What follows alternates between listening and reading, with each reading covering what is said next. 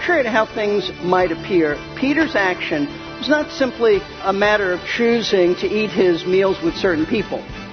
What he did in withdrawing from the Gentiles to eat with Jewish people was a very significant sin because it was an attack on the very message of the gospel. When the Apostle Paul arrived in Antioch and saw that Peter, of all people, was apparently falling victim to the Judaizers who had moved in there, he addressed it right on the spot. And that led to the first and most important church council in history, the council that settled once and for all the question of what it takes to be saved.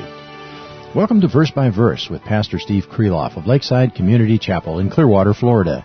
Today, Pastor Steve moves on to his second message in this series from Acts 15. I invite you to follow in your own Bible, if you can, as we consider this event that must have been highly uncomfortable for Peter, for Paul, and the others present, but which has blessed the following generations with a clear description of the means of our salvation. Now here's Pastor Steve with today's lesson. This morning, as we continue our study of the book of Acts, we are continuing in Acts chapter 15, and we're about to look at the very first church council in all of history. It's known as the Jerusalem Council simply because it was held in the city of Jerusalem. And not only was this the very first council ever, but it was also the most important church council ever, because it settled the most significant theological question ever to be asked. And that is, how is a person saved? Are they saved by faith alone in Jesus Christ, or by faith plus some religious work? Now, as you'll recall from our study last week, this question about how a person is saved, it had to be addressed, and it had to be addressed now, because there were some Jewish men who came down from Jerusalem. They came to the church at Antioch, and they were teaching that Gentile believers in Jesus Christ could not be saved. They said they were not saved unless they were first circumcised, meaning they had to first become Jewish before they could become Christians. Luke writes of this in verse 1 of chapter 15. Some men came down from Judea and began teaching the brethren, unless you are circumcised according to the custom of Moses, you cannot be saved. Now, I want you to know that this is still a very relevant issue, and it's a lot broader in principle than the first century question of circumcision. It is a question that focuses on Jesus Christ and whether or not His death as punishment for sin is sufficient for our salvation. Or do we need something else, something to supplement, something to complete our salvation? And the reason, folks, that this question is still so very relevant, there are a number of reasons, but one glaring one is that there are millions of Roman Catholics who follow the teaching of Vatican, the teaching of their church. And the teaching of their church is that Christ's death is not sufficient to save anyone. Whereas Hebrews 9:26 says that Christ's death was to put away sin by the sacrifice of Himself. That's what the Word of God says. His death was to put away sin, meaning all sin, by the sacrifice of Himself. The Roman Catholic Church denies that and states that individuals play a part in dealing with their sin by making amends for their behavior. It's not my opinion. Here's a quote from Vatican II Council. They said, sin must be expiated, which means atoned for or to make amends, on this earth through the sorrows, miseries, and trials of this life, and above all, through death. Otherwise, the expiation must be made in the next life through fire and torments or purifying punishments. In other words, there's something that you must do to make yourself acceptable to God by dealing with your sin, either in this lifetime or after, and by that they mean purgatory. Because their teaching is that Christ's death was not sufficient to deal with all of your sin. In addition, whereas the Bible teaches that justification is the act of God whereby He legally declares a sinner who has trusted Christ's death for salvation, He legally declares them righteous. They are legally righteous by crediting Christ's righteousness, His obedience to the law, to their account, Roman Catholicism teaches that justification is God's act of making man righteous by his own good works and obedience. Their official teaching is that justification is achieved by faith and good works. And folks, that's exactly what the men who came down from Judea in the first century were saying. Exactly. But it's not only Roman Catholicism that errs in teaching that Christ's death is insufficient to save us and that our human effort is part of our salvation. There are plenty of Protestants who teach essentially the same thing by teaching that water baptism is necessary for salvation. Here's a direct quote from the website of the United Church of Christ stating the role that they believe baptism plays in salvation. I quote, "The sacrament of baptism is an outward and visible sign of the grace of God. Through baptism," now listen, "through baptism a person is joined with the universal church, the body of Christ. In baptism, God works in us the power of forgiveness, the renewal of the Spirit, and the knowledge of the call to be God's people always. According to them, you cannot be saved by faith alone in Christ. You need baptism to be joined to Christ and to be forgiven of your sin." Listen, these are not minor theological differences. These are heresies that will damn a person to hell if they follow them. Any teaching that says that you need something more than Christ, something more than faith in Christ's finished work on the cross, is a damnable heresy. It has to be addressed. Has to be addressed by true believers. And that's why when Paul and Barnabas, while at Antioch, heard these men from Jerusalem telling the Gentiles of that church that they needed to be circumcised in addition to believing in Jesus for salvation, according to Acts 15 verse 2, they strongly disagreed with them and they engaged them in debate. But after arguing and contending for the faith, we read that they still couldn't settle the matter, and so the church at Antioch decided to send Paul and Barnabas, along with some others from the church, up to Jerusalem for the apostles and the elders to determine the matter, and thus the Jerusalem Council. And so, as verse 4 tells us, having arrived in Jerusalem, Paul and Barnabas then were welcomed by the church and its leaders, and with everybody present, Paul and Barnabas reported how God had used them on their first missionary journey to lead many Gentiles to faith in Christ.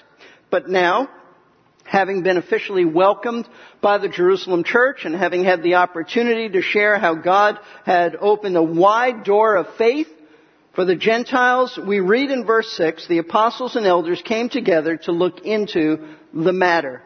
And so the Jerusalem Council is now ready to begin. They're ready to discuss this matter at length with the objective. Their goal is to settle the issue, to settle the question of how a person is saved.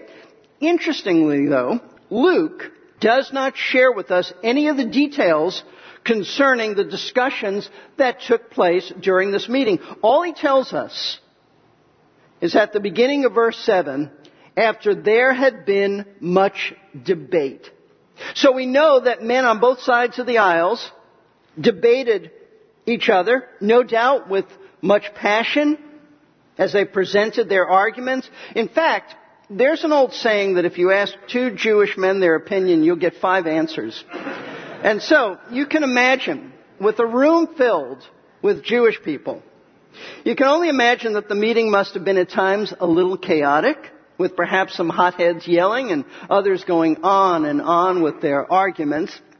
But finally, something happened that stopped all of the debating. As verse 7 continues, Luke tells us that Peter stood up and said to them, that is, after there had been much debate, Peter stood and he spoke. Listen closely though. Starting with Peter, followed by Paul and Barnabas, and then James, Luke records a summary of 3 speeches made by these men before the council of apostles and elders. And all of them, Peter, Paul and Barnabas, James, all of their speeches are in defense of salvation by faith alone. And when I say faith alone, I'm using that synonymously with grace alone.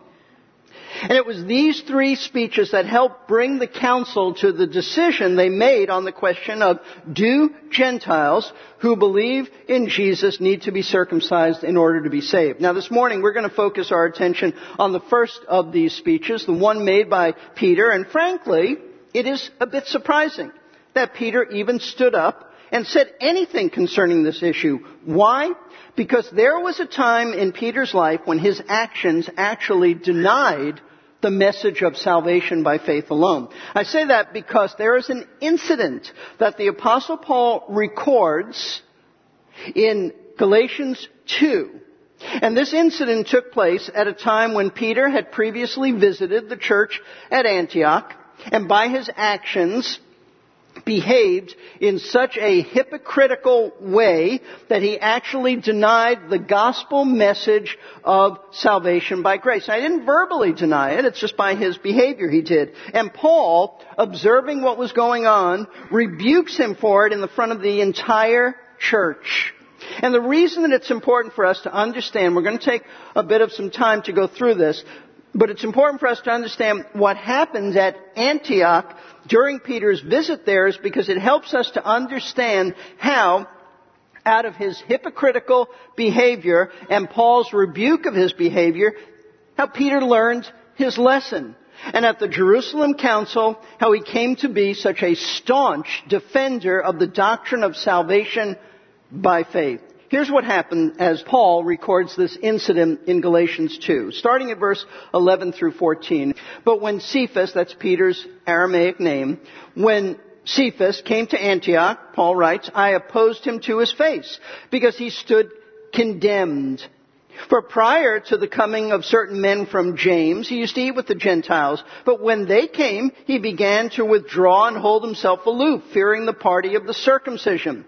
The rest of the Jews joined him in hypocrisy, with the result that even Barnabas was carried away by their hypocrisy. But when I saw that they were not straightforward about the truth of the gospel, I said to Peter in the presence of all, if you, being a Jew, live like the Gentiles and not like the Jews, how is it that you compel the Gentiles to live like Jews? Now, as you can see from this incident, that it had to do with Peter deciding to no longer eat his meals with the Gentile Christians at Antioch. And for this we read in verse 11 that Paul says that he publicly rebuked him because he said he stood condemned. What an uncomfortable situation this must have been. Having one apostle rebuke another apostle, and in front of the whole church. In his book on Galatians, Philip Ryken describes what this scene must have been like. He writes, it was an awkward moment to say the least. It's always embarrassing when a fight breaks out at church, but this one was a real doozy. For one thing, it took place during a church potluck where everyone was supposed to be having a good time. For another thing, the combatants were the pillars of the church. It was Peter against Paul, two apostles in a face-to-face knockdown, drag-out showdown. The battle was completely unexpected.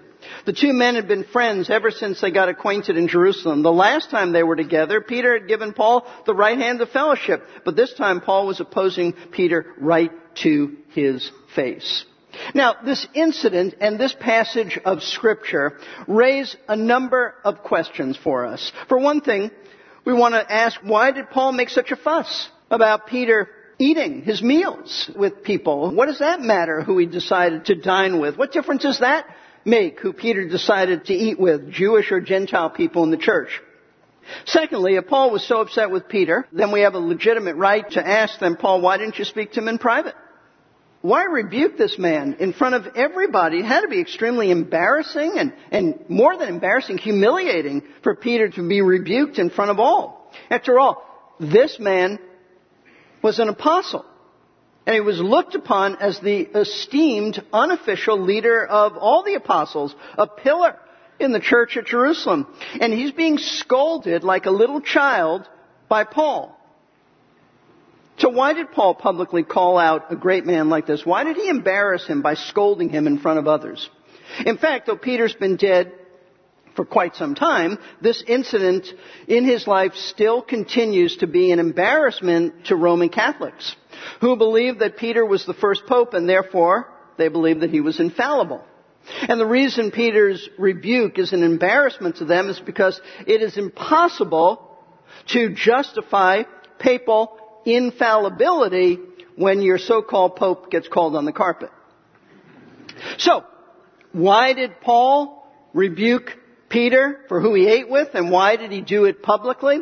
Well, as you recall from our study last week, the Galatians, the people Paul revealed this incident to in his letter, had been bedazzled by false teachers, men known as Judaizers, who insisted, same issue at Antioch, who insisted that Gentiles who believed in Jesus, they said, could not be saved without first submitting themselves to the Mosaic law, the rite of circumcision. In other words, they taught that the Gentiles had to first become Jewish before they could be saved. As I said, it's the same issue that now in Acts 15 they're facing.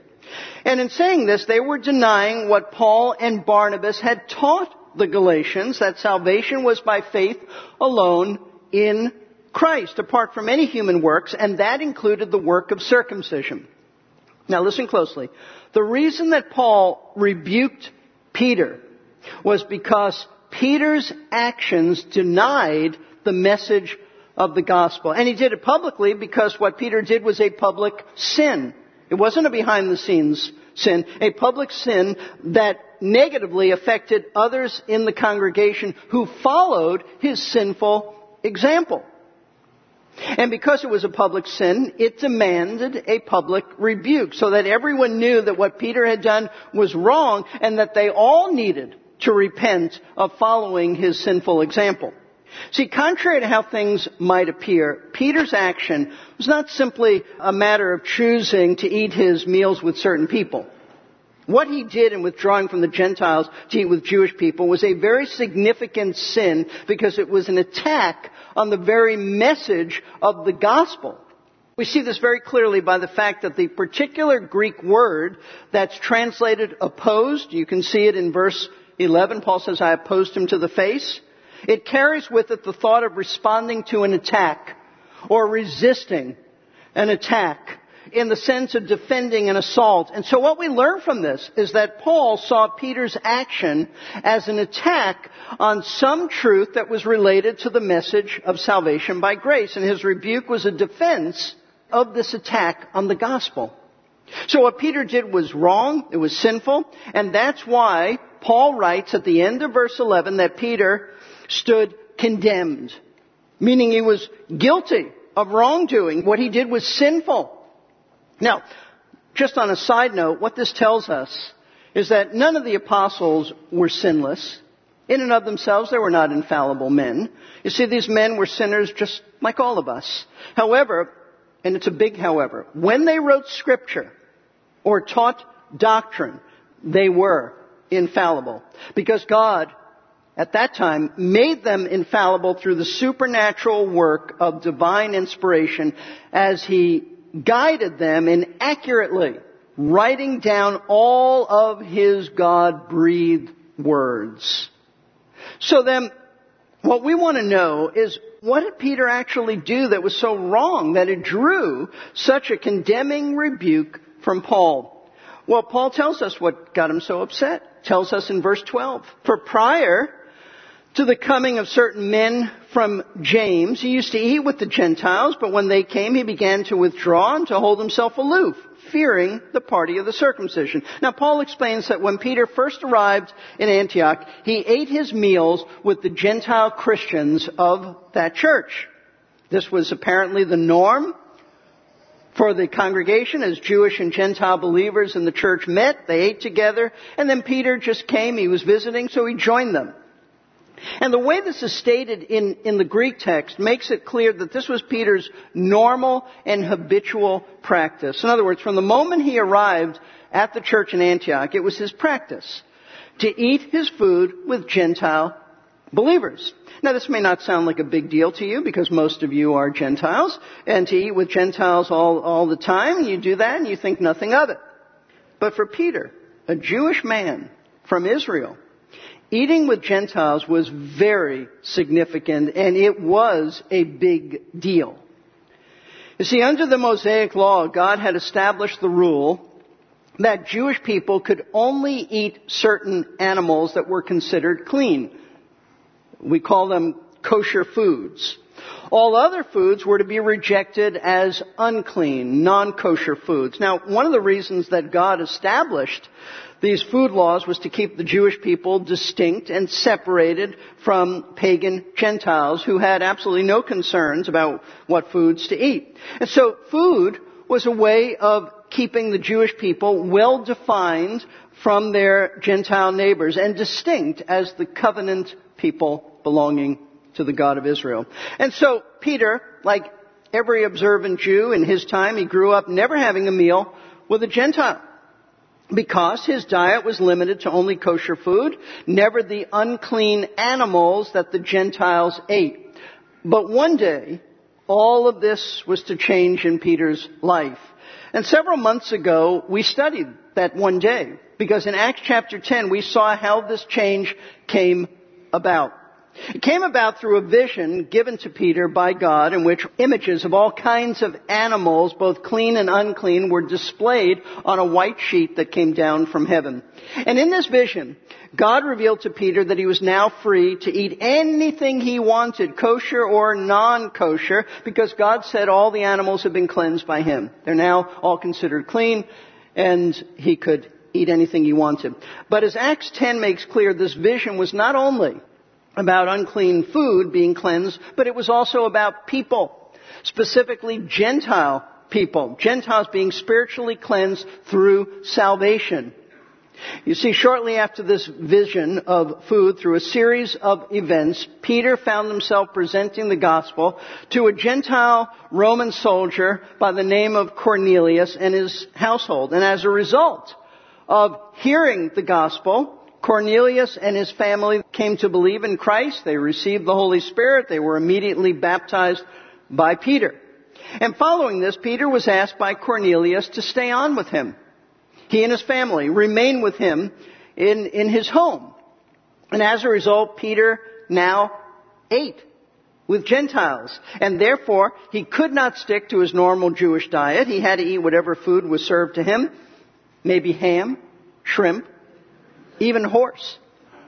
All non-kosher foods. And so when Peter came to Antioch, he just continued this practice of eating his meals with the Gentiles of this church, his uncircumcised brothers. And it was no big deal. He just ate whatever food was placed before him, whether it was kosher or non-kosher, and it was no problem. No problem, that is, until one day.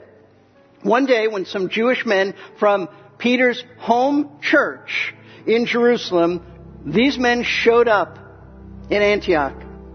And that's when the trouble began. Pastor Steve will get into the details on the next verse by verse. Thanks for tuning in today. Pastor Steve is the teaching pastor at Lakeside Community Chapel in Clearwater, Florida. You're always welcome if you're in the area. The address is 1893 Sunset Point Road. Visit lakesidechapel.com or call 727-441-1714 for service times, directions, and other information. That's 727-441-1714 or lakesidechapel.com. To catch up on previous broadcasts or to make a gift to help finance the production and broadcasting of Verse by Verse, go to versebyverseradio.org. Explore our message archives or find out how easy it is to give online. Your gifts are vital to keeping Verse by Verse on the air, and so we're grateful for each one of them. You can also give by phone if the Lord's leading you that way by calling Lakeside at 727-441-1714. This is Jerry Peterson. Even the Apostle Peter, who learned a valuable lesson in resisting intimidation when Jesus was crucified, was not immune to peer pressure. He reminds me of the story Chuck Swindoll told about the fairly intelligent fly. This fly refused to rest on the spider web because he saw no other flies there. That's because the spider kept it clean so it wouldn't look like a trap. But then he saw a bunch of flies dancing around on some brown paper and decided that looked like a good place to land. The fly died on that brown paper, which, as you've guessed, was fly paper. Thankfully, Paul came along at the right time to alert Peter to his danger. On the next verse by verse, Pastor Steve will share more about the pressure to follow the crowd down the wrong theological path.